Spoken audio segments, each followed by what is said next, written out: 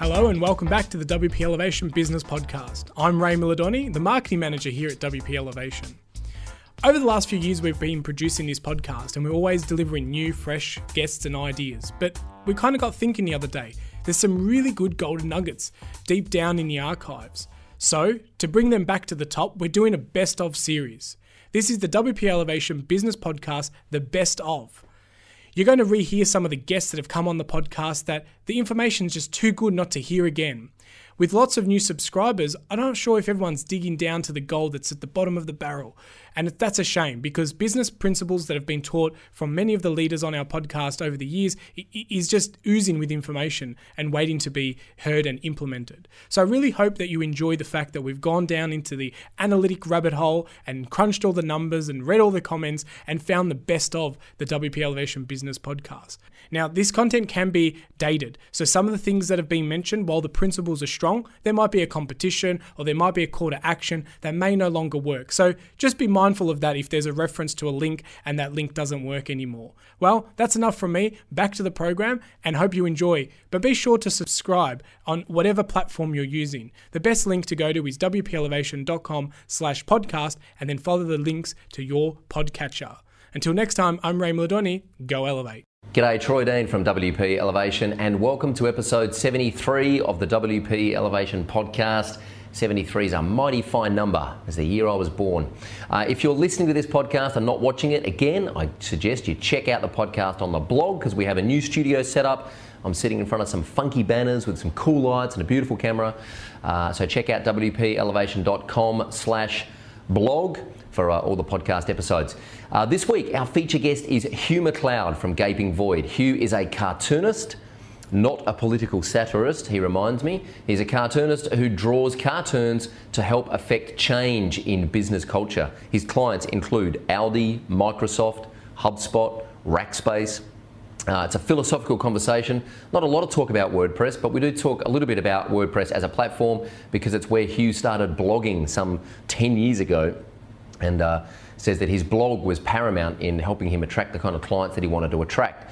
There is lots of talk about finding your voice as an artist and just pushing on through when you're not getting work and staying true to your path and then reaching that tipping point and realizing that you're finally attracting the clients that you want to attract. It's a fascinating conversation. Hugh is also the author of Ignore Everybody and 37 Other Keys to Creativity. I think that's what it's called. I can't remember. He's going to kill me for that. I should look it up really and give you the correct title because we are giving away a copy of that book.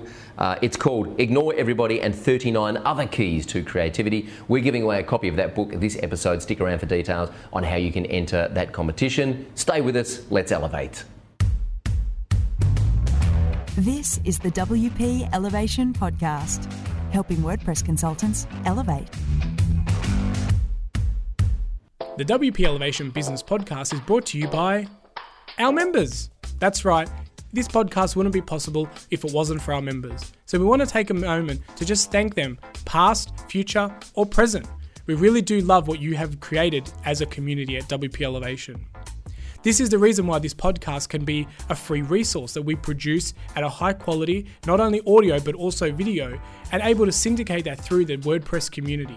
So if you've ever listened to a podcast and wondered how do we make this happen, well, it's because of our loving members and their support throughout the years. So we wanted to take this moment to thank you and make sure that you're appreciated and know that we would not be here if it wasn't for you and your support.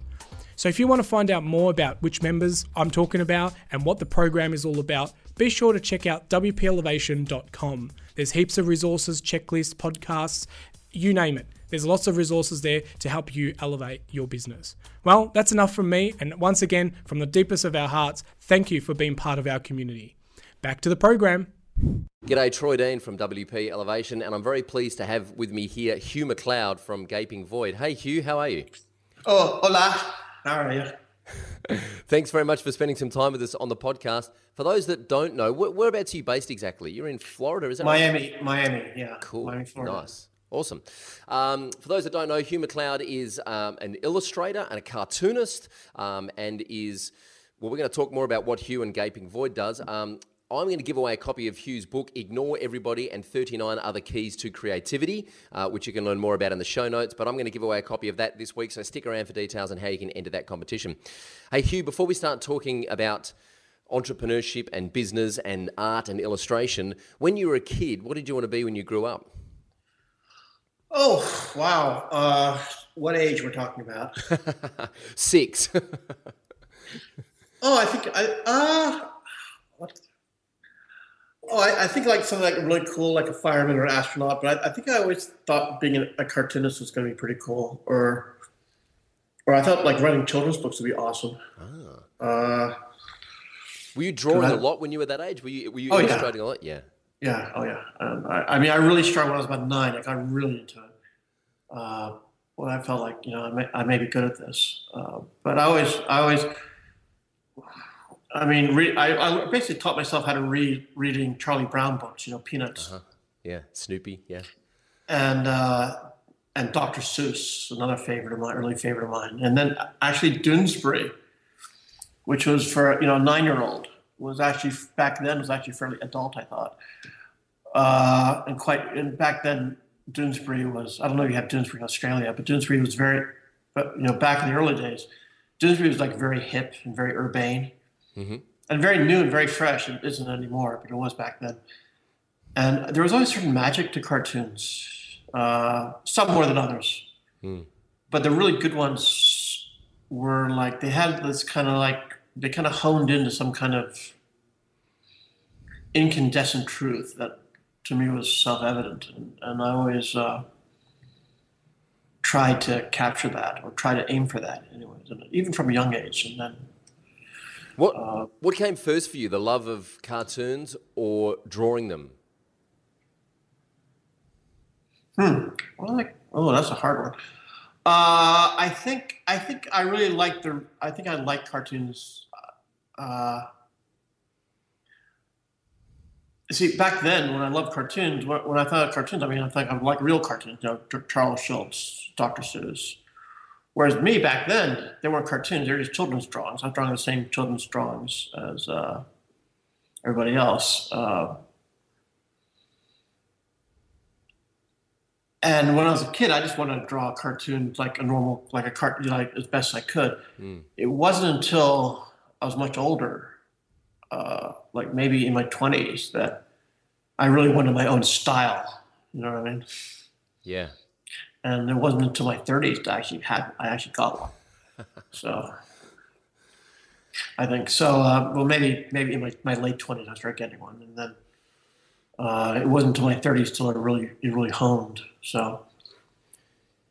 I want to talk more a little bit about that journey in a moment, about how you went from kind of wanting your own style to kind of finding your own style. But before we get there, do you remember sort of discovering the internet and realizing that this is something? Yeah. Actually, the first time I heard about the internet, it's about 1990, I guess, 91, around then. And my friend, I was working at an advertising agency in Chicago. And a friend told me about it. I said, well, what is it? It's a superhighway. So it's kind of always on. All the data is connected. Everybody knows everything at all times. And I went, boy, that sounds perfectly dreadful. Because at the time I was in advertising, so I was like already saturated with media. I was like, well, at least with normal media, you can close a magazine, you can turn off a TV, you can turn off the radio, but if you're always on, I couldn't think of anything worse. And I didn't really pay too much attention to it. And then a couple of years later, in like 1995 or 6, something like that, I was living in London. And London, in case you don't know, had the first ever internet cafe called Siberia. It's called S. And I remember it was like, we're talking like US dollars. I mean, it was like $10, $12 an hour just to surf the internet. And not just that, you had to wait in line for an hour just to get a seat. Wow. And then you get there, and you had Yahoo and nothing else. Yahoo and academic papers, and that was it. But right then, I could see there was something amazing about it. I didn't know how to apply it to my own work. It's like Yeah, okay, yeah, you can sell a T-shirt with a cartoon on it to somebody in Indonesia if you want to, potentially. But so, I mean, how about I'd just rather sell something. Wouldn't it be just easier just to like set up a market stall somewhere in like Kentish Town or whatever, Camden Town? And I mean, I saw I didn't quite see how it's transformative yet. I suppose it wasn't really until I saw blogging come along, where hey, it's cheap, easy, global, and I can build it myself. You see, because when I first discovered the internet, I knew nothing about technology or coding or anything, so I'd have to hire somebody, and I had no money back then. So, but then when you could actually build it yourself and create your own, and WordPress is like that. Blogger, movable type, remember that? And then that was kind of a revelation for me because, I grew up in an era where you had to be discovered to be a cartoonist. You either had to get published, discovered by a newspaper, a syndication of newspapers. You had to be discovered by a magazine or a TV show or a Hollywood producer or a book publisher. And my stuff has always been edgy, and I never thought I'd be discovered by anybody. In fact, I'd be probably shown the door right away by these people. But with the internet, I said, well, you know what? I don't need to be discovered. I don't need to be famous. What I need are 10,000 people who want to buy a T-shirt a year, or 10,000 people want to give me a couple bucks a year, $10 a year, let's say, buy a book, buy a T-shirt, buy a ceramic mug, right? All those people there, that's $100,000 a year. I can live on that. That is freedom. And that was very compelling for me. This So reminds 10,000 was like the big number for me. Right. This is about 15 years ago. This reminds me a lot of the article by Kevin Kelly at the Technium, 1,000 True Fans. I'm going to put a link to that in the show notes. So I want to talk a little bit about because you got into blogging. You've written a book on blogging. Freedom is blogging in your underwear. Blogging obviously played a big part in your journey. But a couple of things here. So at what point were you still trying to work out were you still trying to find your voice as an artist, as a cartoonist when you started blogging? Or do you feel like you'd landed and you kind of knew you'd found your own voice and you were comfortable enough in your own skin as an illustrator and a cartoonist before you started blogging? Well, yeah. I thought my work was fine. I mean, I was comfortable with it. I said, okay, this is me. This is what I want to do. Yada yada. Now, how do I get it out there? And that's a different, right. That's a different equation already. But it's what I discovered when I was first drawing cartoons. I had my first cartoons published when I was in college. I was living in Austin, Texas, which I don't know. It's kind of like a party town. Mm-hmm. It's way bigger now than it was 20, 30 years ago. Grown a lot, but I noticed that like if you're a cartoonist or an artist, it seemed other than changing your work, either whatever you're painting that day, that changes from day to day, but the rest of your life is kind of like Groundhog Day.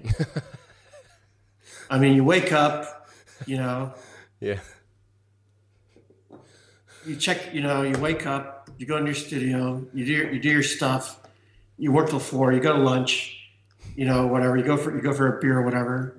You meet your artist friend, you bitch about the business, you bitch about having no money. You go to the pub, you try to hook up with some girl or whatever, and then you drink you get drunk, and then you stagger home. And then you do the same thing again. And nothing ever changes in your life except for, I made this drawing yesterday as opposed to this drawing yesterday. But everything else was just very groundhoggy, and that's what I didn't like about being an artist. So I thought first that the internet was a great way to meet people who weren't artists, and meet people from I started meeting techies a lot because back in the early days of blogging, a lot of the good bloggers were techies because they were the first demographic to take up to blogging really, and it was great. And then.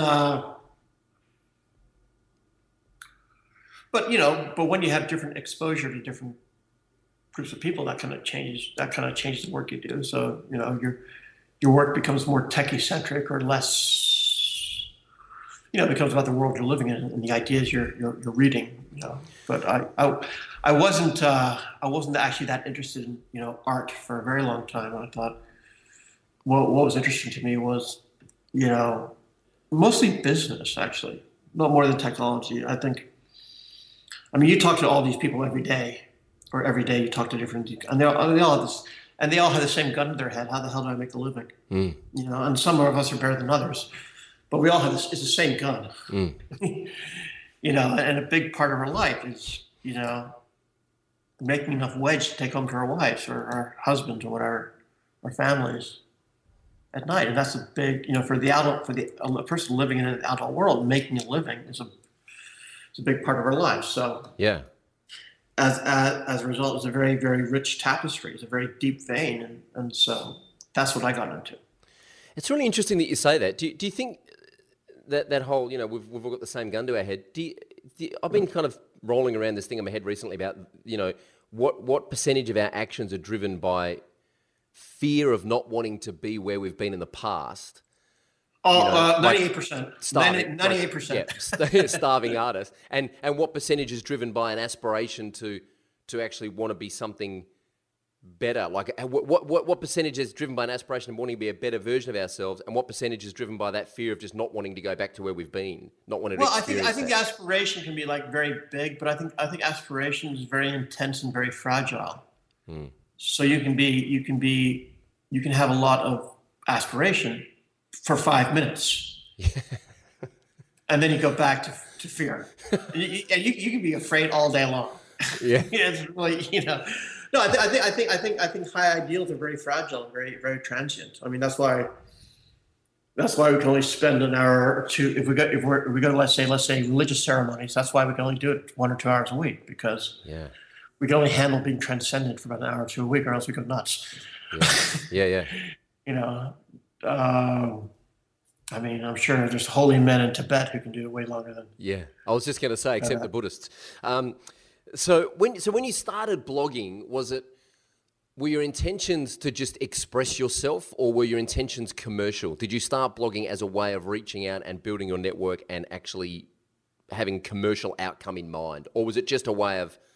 Was it just, you know, catharsis? It's a way of showing my work. A way of showing my work. This is, you know, the thing is, I've been drawing for like 20 years and not really had too much luck with publishers. My own fault. I could have had it if I wanted it. I just, you know, I think a lot of the trouble with being an artist is that there are too many shitty business models out there. And I really refuse to have shitty business models out of principle. You know, it's, and so I felt like my work wasn't, for somebody who had worked so hard at it for so long, my work really wasn't very well known. And so I wanted my work to be seen. And I wasn't really interested in the money so much. I knew there wasn't going to be any anyways. So, but I wanted my work to be seen. Now, is that vanity? Maybe. Did I ever think I'd be able to turn it into a career? No. It kind of happened that way. But I wanted my work to be seen. I wanted people to know my work because I thought it was worth knowing. Do you question whether it was vanity because of the kind of the tall poppy syndrome, that putting yourself out there in the public sphere as an artist, you know, people might think that you've got an inflated sense, and I speak on my own behalf as well in our audience, that if you do that, people think you might have an inflated sense of your own kind of importance, that you should just be a good behaving, conforming robot and go to work in the cubicle 9 to 5? It's a bit of that, yeah. A bit of what the Danish call Jenterslag, the tall poppy syndrome. Yeah. A bit of that, but I mean, you know, it's the old paradox of being an artist. It's like, well, you made it. Shouldn't that be enough? Yeah. No.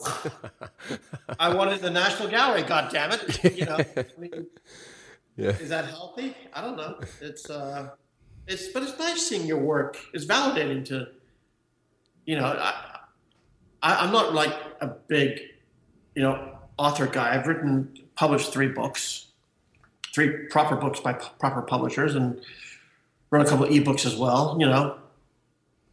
And I'm not like really into my author identity at all. I don't really care about it. It's not like a big part of my identity. But when I get a nice letter saying, I read your book and it made a difference, that's really. And also, I mean, it's not just me. I like writing fan mail. I like writing fan mail more than I like getting fan mail. I'd love to write a letter to whoever. He's a friend of mine now, but when I first discovered him, I wrote a letter to Seth Godin saying, dude, your writing's awesome, which it is. Yeah, it is. And I mean, he's not just what he says and how he says it. He has such a great lean economy of words that's just, I think, staggering, verging on beautiful. So the thing of beauty, his economy of words. And, so I like writing fan mail just as much as I like getting fan mail. And, people replying to my fan mail makes my day way more than getting fan mail. So I think Austin Kleon says, all fiction is fan fiction. When you write a book, it's because you've read a lot of other books that you think are awesome. You say, I want to hit that too. Why should Flaubert or Tolstoy get all the fun? I want to soar with eagles too. Exactly. So I mean, I always draw cartoons because it amuses me to draw cartoons. It's a lot of fun to draw a really good cartoon. It's a lot more fun to draw a really good cartoon than to draw a crappy cartoon. And I think a big part of our lives is keeping ourselves amused. And cartoons are great. A pen costs $1, a piece of paper costs 5 cents. You can keep yourself amused for hours for $1.05. Compared to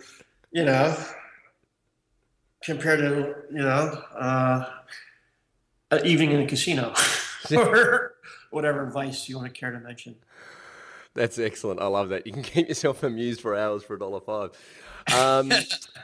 Are you familiar with Michael Leunig, the Australian cartoonist? No, I'm not. I mean, there's vast hordes of cartoonists I should know about that don't. I mean, there are a lot of good ones. Sure. So what's your question about him? Well, none really, but we'll send you a link because he's probably our most prolific and most profound cartoonist in terms of he has a daily cartoon in a main broadsheet newspaper here. He's a political satirist, really. Okay, I'll cut you off the pass there. I'm not really into political newspaper cartoonists. I mean, they're historically important, but I don't really follow them. I mean, there's one in England called Steve Bell who I think is quite good, but I mean, I think you get a lot more. It's not really the meaning I go after. I mean, I'm much more of a kind of eternal philosopher kind of cartoonist. Again, Charlie Brown's a really good example. Sure. Maybe I haven't done Michael Leunig justice. I'll tell you what, post-show, I'll send you a link and you can check out some of his stuff. Okay. Sorry, Michael. No, I'm sure you're very good. Oh, look, I'm sure he won't be offended. I'm sure he won't even be listening. When you started blogging, this is a WordPress podcast, so we probably should talk about why you chose WordPress as a platform to put your blog on. Was it just that it was easy? That was easy. That's an easy answer. Back then, we're talking about. Well, I started blogging before WordPress. Bear in mind, back then, the major blogging platforms were Blogger and Movable Type, and then Movable Type was, Blogger was kind of crap. I don't know why they sold it to Google, and then it just went. And this is about 12, 13 years ago. And then Movable Type was quite good, a lot like how WordPress is today. And a friend of mine was an investor in uBlog, which was a French blogging company, which he actually sold. Then he went to work for. They sold it to Movable Type. And then there's TypePad as well. Seth Godin's on that. I went with Movable Type because a blogger called Neil Dash was using it. And I said to myself, well, good enough for Neil, good enough for me, And then a a couple of years later, I was at the convention in Paris, Le Web or Le Blog. It's called Le Blog now. It's called Le Web. I met this young 23-year-old called Matt Mullenweg, who was this very, clean-shaven, young, very young. My God, he was young. Barely old enough to shave, like kind of well-mannered young man from Houston, Texas, who was just polite and charming, and we shared a cab ride from one event to another, and we just talked about it. And I said, okay, I'll give it a try. And then eventually the ecosystem built around weblogs, started building around weblogs, and eventually, Mina and Ben sold Six Apart to what are called Say Media, and then they pivoted, whatever the hell that means. And then so the center of gravity of the blogging world shifted over to weblogs. Also, what also happened around the same times, we had the kind of walled garden sites started coming up. The Twitters, the Facebooks, where if you just wanted to like document the minutiae of your life, you had things like Tumblr and Facebook. Just go, here's a selfie of me at a bar, yay! Here's what I had for breakfast. If you had something kind of thoughtful, important to say, that is worth having your own space on the web to construct your own, your own reality, and that's what. Not everybody has something to say so important that they're willing to go to the work to maintain a weblog blog. Facebook's a lot easier for if you just want to talk about what you had for breakfast. If you want to kind of like create a platform, you want to create an actual platform, then obviously Weblogs is much more versatile. And also, a lot of these questions, what's better, Twitter or Weblogs or Weblogs, or what's better, Facebook or, I don't know, whatever makes you feel, whatever you fall into, it's like, what's the best exercise? The one you do,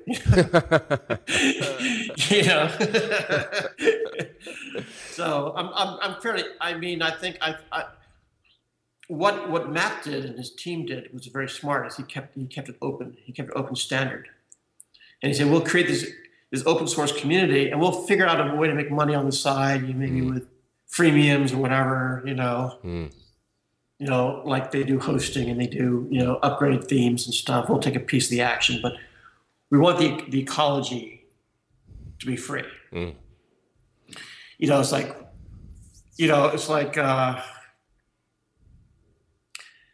like, okay, we'll we'll build the Amazon rainforest for free, but hey, you know what? If you want canoes and paddles,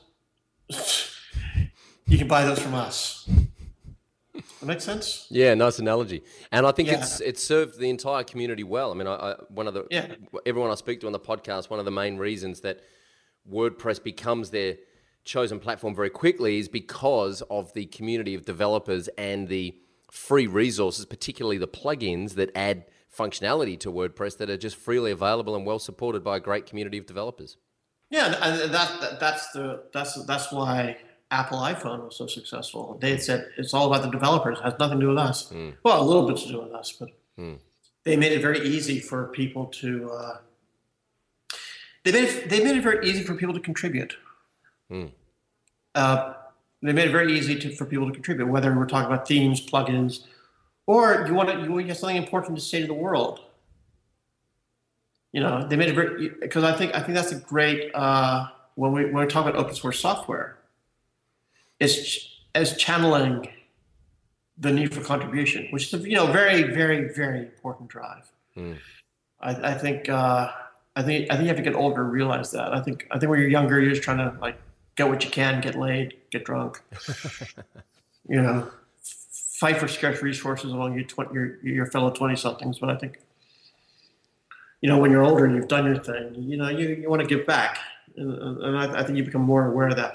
But I'm not saying I don't think you have to be old like me to want to contribute. But I think you're more aware of the need, how strong the human drive really is. Absolutely, absolutely. How do you describe what you do in one sentence? When you meet someone for the first time and they say, Hugh, what do you do? What's your elevator pitch, so to speak? Well, the glib answer is, we make motivational art for smart people. That's what I say to somebody at a cocktail party. Sure. Who I'm not trying to, if they're kind of in the same business I am, I'd say, well, we create art that's designed to transform businesses by disrupting behaviors, which, we're kind of, I guess you could say, pioneers in this. But we believe that, the right message, the right piece of art in the right location, the right office can actually make massive change. And because art kind of expresses, it kind of bundles together our prime drivers and our prime, what there is to love, what there is to fear, what there is to hate, what's important, what's trivial, what's beautiful, what's repellent. It's kind of like art is a great editor of human experience. And you kind of, it's also a great way of expressing empathy. I mean, you look at an old Van Gogh painting. You look at the Van Gogh painting of the old lady looking kind of sad. Or Rembrandt, actually better. Nobody captures everything better than Rembrandt. You look at the old sad woman wearing a very expensive dress. You feel like, wow, yeah, she's got everything. She's rich and all that, but she's tired. And I have everything. So sometimes I have everything, and sometimes I'm tired. And you just kind of connect with that. And I think you need a lot of empathy in business, because either not just with your customers, but also with your coworkers, with your suppliers, with, what does it mean to be alive? And you can ask that, here we are in an office. What does that mean? What does it mean to be alive? And why do we got 1,200 people in this office. Why the hell do we all get up in the morning and come to work and do this thing when it'd just be easier just to kill ourselves? Yeah. or go work at McDonald's, or go be bartenders, Go backpacking around Europe. Why are we here? Selling whatever, whatever we're selling, plastic pens or, bottles of aspirin or, whatever it is we make, or legal services, whatever. And what's interesting to me, I don't consider myself really an entrepreneur or a businessman. I just think I'm a cartoonist. But what's interesting to business about me is human motivation. Why do we do this shit? It can't just be because of money, because we all know how much money doesn't buy you. Yeah. Yeah. We all know. Anyone's ever had any kind of money at all knows what it cannot buy. And the list is quite vast. Yeah. Yeah. So it's interesting to me that as an artist, you say that you're not an entrepreneur, and I don't know, I could be wrong about this, but you've chosen to make art that doesn't hang in a gallery at an exhibition hoping people will come in and buy it, but you've chosen to make art for businesses. So it's it's a very different business model to a lot of artists or illustrators or painters or sculptors would take. Was that a conscious decision because you thought, well, this is probably going to be more sustainable than hanging my stuff in a gallery hoping someone will buy it? Well, yes. I mean, of course it is, because I don't know. I live in Miami. We have big art fairs here every year. We have Art Basel in Miami, which is one of the biggest art fairs in the world, where we have literally thousands of artists, thousands of galleries, thousands of collectors, all the major galleries, all the major art buyers just fly down here and hang out on their yachts for a week. It's a complete zoo. And I look at this art, and what you notice, most of the art could be just as easily made in a sweatshop in China as it could be in some Brooklyn studio. It's just, okay, it's pretty. Okay, great. You got a couch, you got a pretty house. Okay, you need a pretty piece to go above your pretty couch and your pretty house and your pretty neighborhood, your pretty city. So your pretty wife can think pretty thoughts about you. That's wonderful. That's all good. But to me, it was always like, okay, I just painted this beautiful thing. Aren't I clever? Who wants to buy it? It's like, I don't know. It wasn't very interesting to me. I mean, what I like about being an adult is being an adult. I like getting out in the real world and meeting interesting people doing interesting things, and then having something to do myself which interfaces with those interesting things on a meaningful level, rather than, hey, Mr. .com millionaire, would you like to buy a pretty thing for your pretty couch? How about I draw something that's kind of, because I find what you do interesting and I want to create art around that thing which I find interesting that you do. To me, is relating to people. I did this one piece for a guy called Jeff Clavier, who's a venture capitalist, a very successful one. He has it in his pantry in his office. It's big, it's 48 by 48. It's like two guys talking to each other. And one guy just says, so what's the fucking business model? And the other guy goes, you're the fucking business model, rich boy. You know, and to me, that's me making a snarky comment about certain people who try to get money out of VCs, as opposed to me drawing a picture of a pretty flower and going, hey, Jeff, you like pretty flowers? I just drew one. Is that I'm actually interested in the lives of other people and what they try to, you know, guys like you, guys like, I don't know, name somebody. You know, I don't want to just like be one of those guys who, you know, reads about famous people like Steve Jobs or the Dalai Lama and just quotes them, and then, you know, or Barack Obama, or, you know, whoever, Francois Mitterrand or whoever. Bob Hawke, whoever. Is he still alive? Bob Hawke? He is. Okay. Still playing golf, and he's in his late 80s, okay. I think, now. Is he really? Okay. No, what I want to do is, like, I meet all these, like, and you do too in your job. You meet all these really interesting people. I like to make art that's about their lives. I'm not really interested. I'm not so interested in their, you know, when I talk about their life, I'm not really interested in their love lives. I'm not really interested in their children so much.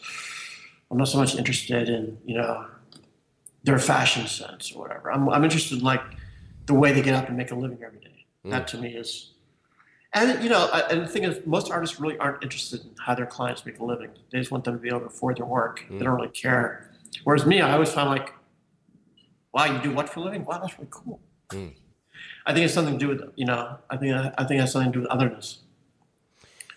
So how did you find your first clients? Because I imagine that, you know, approaching a business and selling them on the idea that art can actually help their culture and help their productivity and help their bottom line, I imagine that's a pretty tough sell. It took practice. Well, what I you know, what I had was, it kind of happened organically. Whereas I had fans inside the businesses, and what they do is they you know, they would buy a piece that inspired them or whatever, hopefully, and put in their office, and then people would go,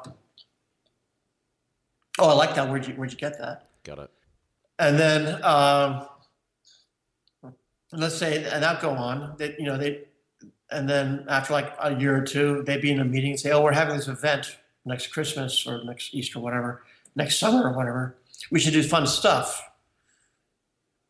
How should we design the poster?" And the guy with the thing is off. "Oh, I know somebody."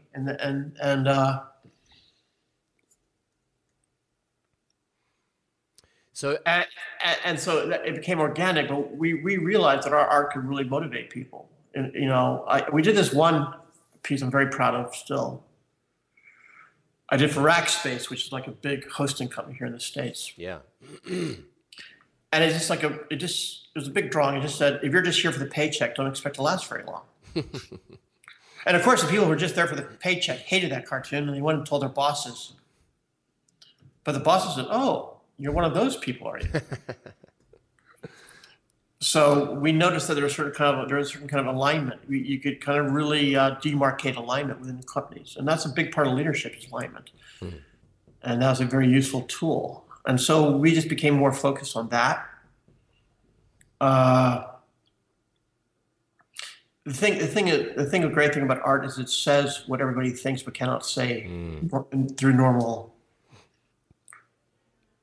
See, if a boss walks into the office and says, "You're just here for the paycheck, don't expect to last very long," frankly, he sounds like an asshole. Or he might be construed to sound like an asshole, but it's just a cartoon. It doesn't matter. It's just a cartoon. You can say, it's just a cartoon. Don't worry about it. And that's a great charm. That's great. That's a great thing about cartoons. That's a great power, is that they're just cartoons. They don't matter.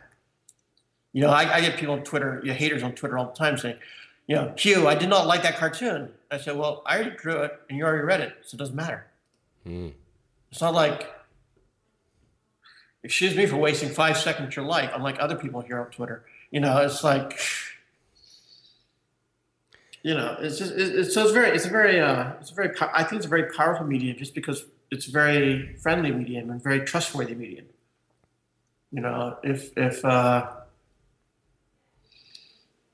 I think cartoons lie less than photography. Lie a lot less than video or cameras do, I think. It's not the job of a cartoon to flatter, I don't think. Interesting. I want to explore this kind of the journey of when you said before about when you're in your 20s, you were finding your voice as an artist, and when you're in your 30s, you kind of had established what that voice was, and you were really comfortable with yourself as an artist. And you've got some amazing clients in your portfolio that have commissioned you to produce art for them, including Audi, GoDaddy, HubSpot, Goldman Sachs, Intel, Microsoft, Rackspace, Seth Godin, Volkswagen. The list goes on. Zappos, South by Southwest, and I'm reminded of this article that Ira Glass wrote from This American Life about when artists start out. Most artists, when they start out, are terrible at what they're doing, and they have to just get through that period of hating their own work long enough to actually love their own work. And you basically have to produce a lot of shit to get good at what you do, right? First of all, how did you keep going when you were hungry and when you weren't successful? How did you just keep going? And at what point did you know that you'd reached the tipping point and that these big clients started coming up? Oh, well, I mean, at the very beginning, I had a day job, so it didn't really matter, because of cartooning, you could draw a cartoon too. It was like oil painting where you have to save up $200,000 to go to art college and, leave your wife, whatever, get divorced, alienate all your friends. No, it's just like you can do one while you're waiting for a bus. So it's not very particularly invasive art form. The first one was,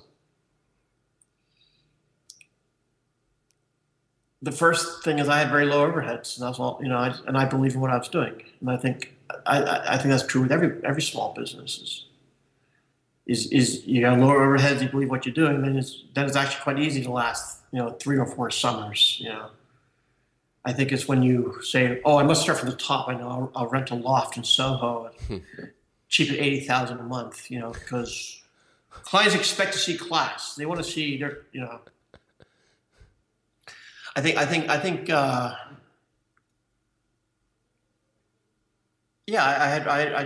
We just kept our overheads low. I wasn't married then, so that was easier.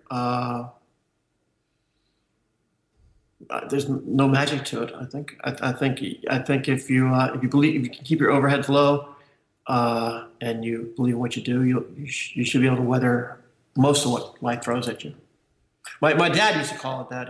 He's no longer with us, but he used to say, "Frugality is freedom," and I always believed in that. So yeah, that's a great quote. I'm going to use that. Yeah, frugality is freedom.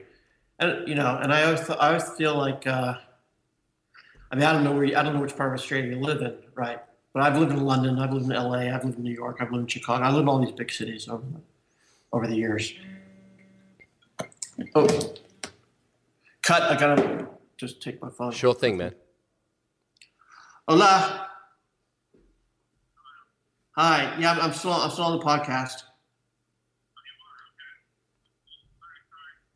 All right. Okay, grand. All right, bye. Hi, are we there? Yep, we sure are. Okay. Yeah,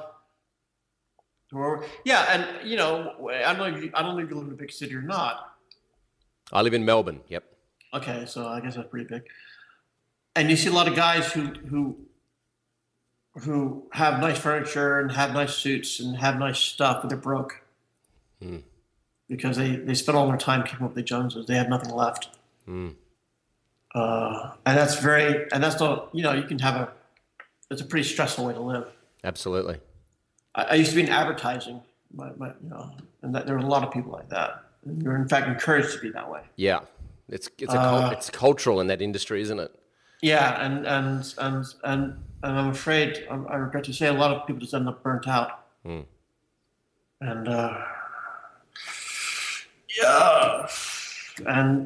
and I always kind of rebelled against that. So frugality is very. Luckily, I've married a frugal person too. So. We're not broke or anything, but we're frugal. So yeah. We we try to live like we're broke as often as we can. Yeah. It's great advice. And it's funny, interview last week, I think, with Curtis McHale on the podcast, and we spoke a lot about personal finance and getting out of debt and how that actually just frees you up in your life and the decisions that you make because you're not kind of handcuffed to this lifestyle that you think you're supposed to have but you can't afford. So I actually think it's really good advice. Yeah,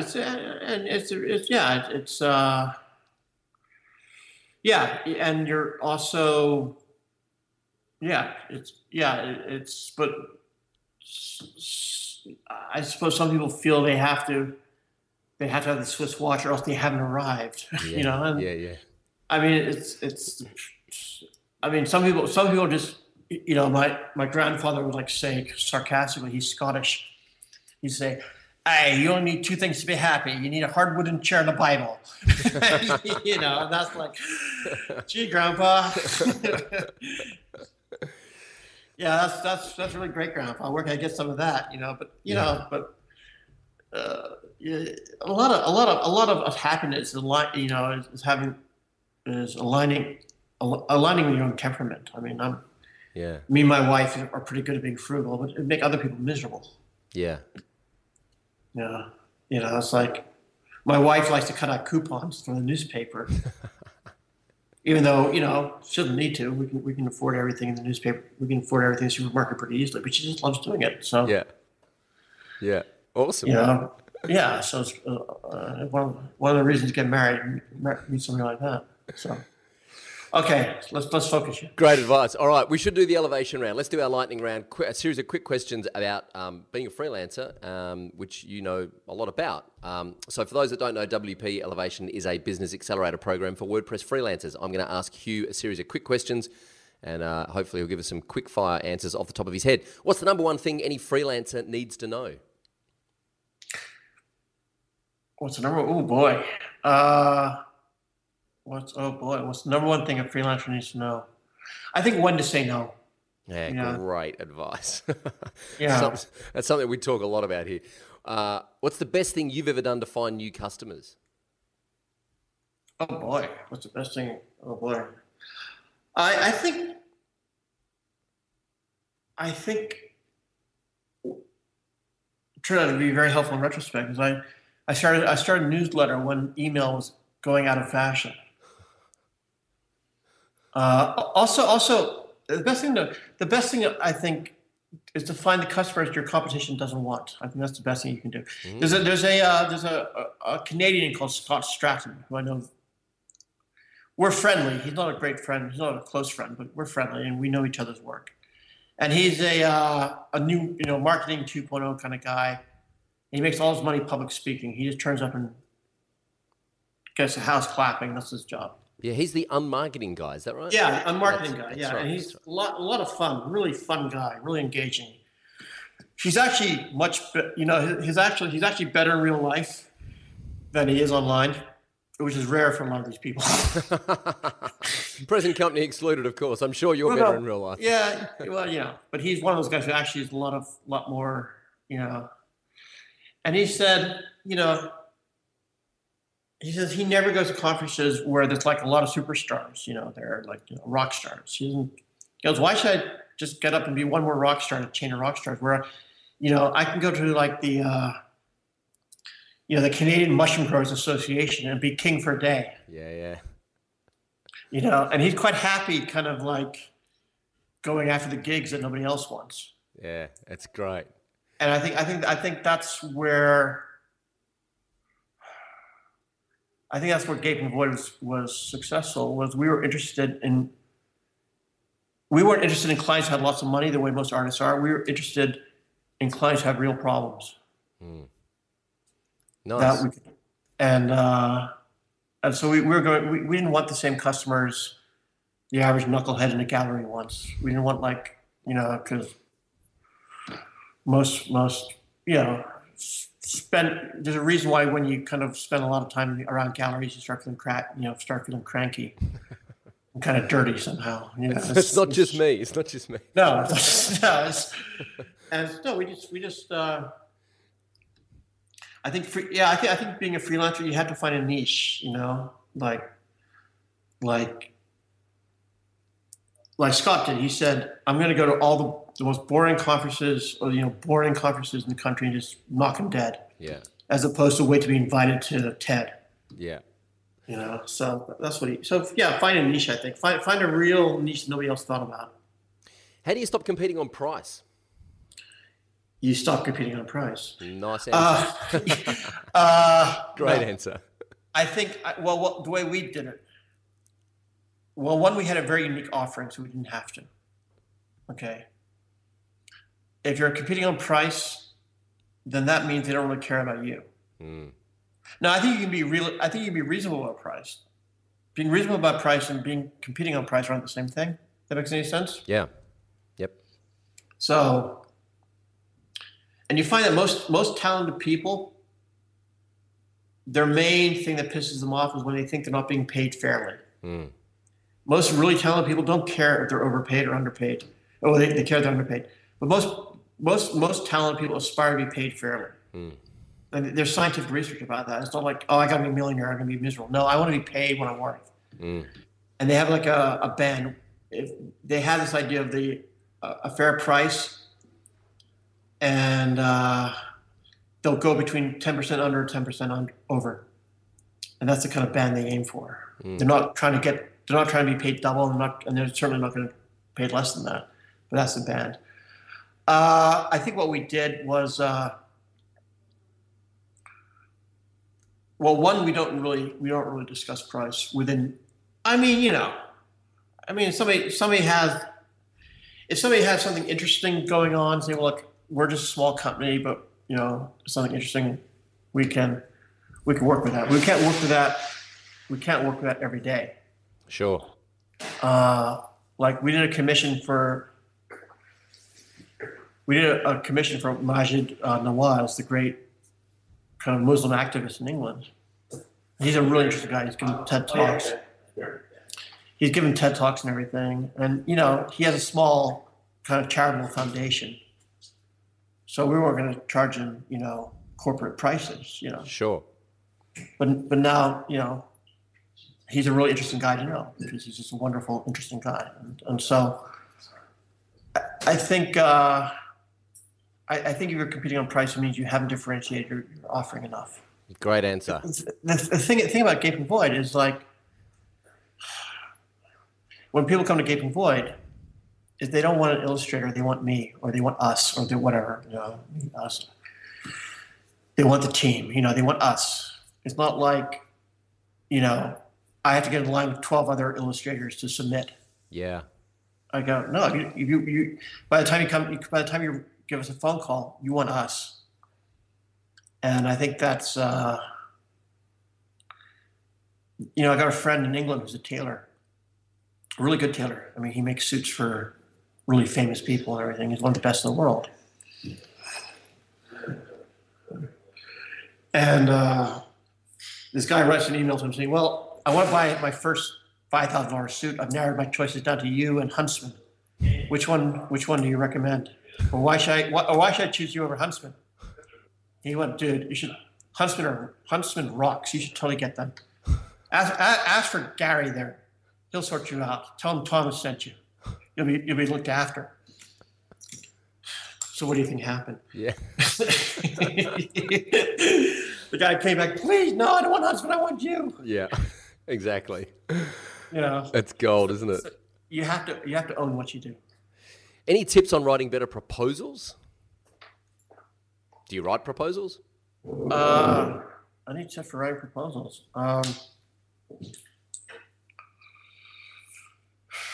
You probably should ask Jason, my partner. He writes much more than I do. I think it's just being very clear about what do you actually want. I mean, why are they asking you to do this thing? It's not just because you need money. It's like, what's actually going to. I think the clearer idea you have of what you want, the easier it is to write proposals. I think that's my advice. Clarity. Clarity. Do you have a favorite tool for managing your clients? Do you use like a particular piece of software for managing your client relationships? Gmail and Basecamp, I think. Nice. Yeah. But we use different. The whole team uses different tools, but again, everyone has their own sweet spots. What's the best way to keep a project on track in terms of managing the client's expectations with delivery dates and all that kind of stuff? Oh boy, practice. No, well, obviously being vigilant. Vigilant is good, but also understanding what actually can go wrong. Saying, well, so when we set deadlines, we try to be realistic. Like let's say a two week project. Okay, that's 10 working days. Well, I know myself that of those 10 days, 2 of those days are going to be bad days. Like either, the baby's going to be up all night, or I'm going to break my foot or something, or my wife's going to have the flu, or another client's going to be unhappy about something. We're going to have to go put out a fire or whatever, or the unforeseen. So I guess in England, not England, in America, we call it leave yourself a wiggle room. Uh-huh. So I think under promising and over delivering is a great maxim. It's hard to. Also, I think being in constant communication with clients. My mother was a very successful consultant in her day. She used to say, she used to have a post-it. Have you hugged your client today? Because hugging your client every day, snuggling, giving them a snuggle every day, it gives you a lot more wiggle room. Yeah. Yeah. You gotta remember, neither you or your client are robots. Yeah. That's great. You're just dropping quotes here I can use all the time. All the time, man. Yeah. It's just a quote fest with Hugh MacLeod. Yeah. Do you get referrals from existing customers? And do you actively elicit referrals? Well, we don't really.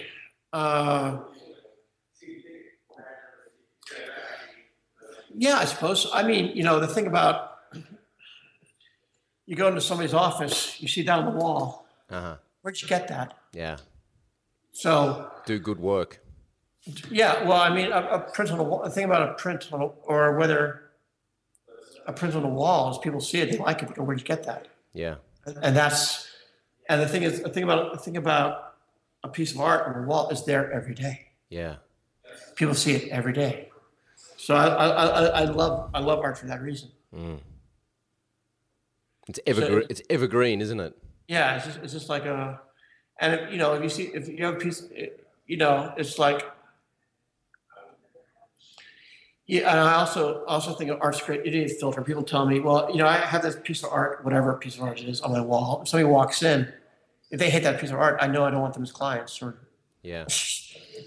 But they love the piece of art. I go, yeah, cool. It's a bit like when you're a kid. Do you like the Rolling Stones? No, I like the Beatles. What? You like the Beatles? You're not my friend. Yeah. Or whatever band. Yeah, totally. It totally was the Beatles and the Rolling Stones, man. Absolutely. Yeah. Or midnight oil and in excess or whatever. Yeah, you've done your research. Yeah, I'm trying to think. Or split ends, man. Yes! Now Split you're ends. talking. Yeah, crowded house. Now you're talking. Yeah, you could kind of I'm trying to think of the great Australian bands. I think they're New Zealand. But Split ends. In Excess, awesome. probably, Men at Work and In Excess, probably two of our biggest exports. But Neil Finn from Split Ends, my favourite songwriter of all time, second to John Lennon. Hey, what's the number one thing you can do to differentiate yourself as a freelancer? What's the number one thing? I think it's to go after a niche that nobody else has thought of. I think too many people are trying to sell the same stuff as 50 other people. Or 100 I totally agree. That is absolutely spot on. It's like I had another friend of mine, a friend of my dad's. He went to Harvard Business School, he got it. So he got his MBA. He was also an accountant, right? He said, "Oh boy, I need," and this was like in the 80s. This was a long time ago. He said, "Well, okay, I file taxes for people making, whatever, middle-class incomes." He said, "Well, me and 58,000 million other accountants." That's right. And so what he did, he said, "Okay, I'm just gonna file income taxes for airliners." Oh, nice. And I'm just gonna file income taxes for flight attendants. And the thing about flight attendants is they all know each other. B, they all spend their time in the galley all through the flight gossiping. Yeah. So every year around tax time, one of them is stressing out about taxes. Oh, but I know this guy. Yeah. And they all fly different crews, and so they spread. And so it's great. He made a fortune just because he said, okay, I'm just going. He just chose a niche that nobody else had thought of. He specialized. Yeah, it's great. Yeah, and it wasn't particularly original niche, but it's just like, okay, I'm going after these people. Yeah. Why? I don't know. I like airline stewardesses. I have no idea why. Fantastic. I love it. Thanks for getting us through the elevation round. All right, just before we wrap up, the competition, I'm giving away a copy of Hugh's book, which is called Ignore Everybody and 37 Other Ways to Be Creative. I think that's what it's called. Is that right? Yep, it is. Ignore Everybody and 39 Other Keys to Creativity. In order to enter the competition, Hugh wants to know, what is the hardest thing about your chosen profession? Now, we're all in the WordPress freelance space, so leave a comment underneath this video at wpelevation.com/Hugh MacLeod and tell us what is the hardest thing about your chosen profession, and I'll get Hugh to swing by in a couple of weeks and award the prize. Hey, Hugh, thank you so much for spending almost an hour with us here on the podcast, man. I really appreciate your time. That was fun. Finally, who would you like me to try and interview on this podcast, and why? Let's see. Oh my goodness. I would like you to interview Ben Chestnut. Right. CEO of MailChimp. Oh yes, right. Excellent. Because I think he's one of my favorite entrepreneurs. Just very low key, just super successful, doing something super useful that no one else was thinking about at the time, but he just did it anyways. Brilliant. And he's not like, his company is as successful as pretty much any other startup in the world, with the exception of Google and Facebook. But he's just such a gentleman, and just has so much fun designing. And I'm also a big advocate of email marketing. So, and he just does it better than anybody else. And he's just such a lovely, interesting guy, and down to earth. So. Great. You Australians don't like him, man. Thank you very much for the suggestion. Ben Chestnut, I'm coming to get you, courtesy of Hugh MacLeod, so keep your eyes on your inbox. I'll get you on the podcast. Thank you once again, Hugh, for spending some time with us on the podcast. I really appreciate it, and I look forward to seeing how Gaping Void evolves over time. And thank you. And keep in touch. Righty-ho. Cheerio. Thank you. Ciao. Hey, I hope you enjoyed that episode of the WP Elevation podcast as much as I did. Episode 73. It's hard to believe we've come so far in the last 73 weeks. Get on over to wpelevation.com/Hugh MacLeod, HUGHMACLEOD, for all of the information and links in the show notes for this particular episode. And how sweet are our new show notes, courtesy of Philip, the show notes guy, who's now writing all of our show notes for us. Very detailed, huh? Very nice indeed. This episode is sponsored by Video User Manuals, which I've already spoken about. It is simply the fastest and the quickest and the best way to teach your clients how to use WordPress. If you don't know what it is, it's a plugin that puts a bunch of videos in your client's WordPress dashboard. Check it out at videousermanuals.com.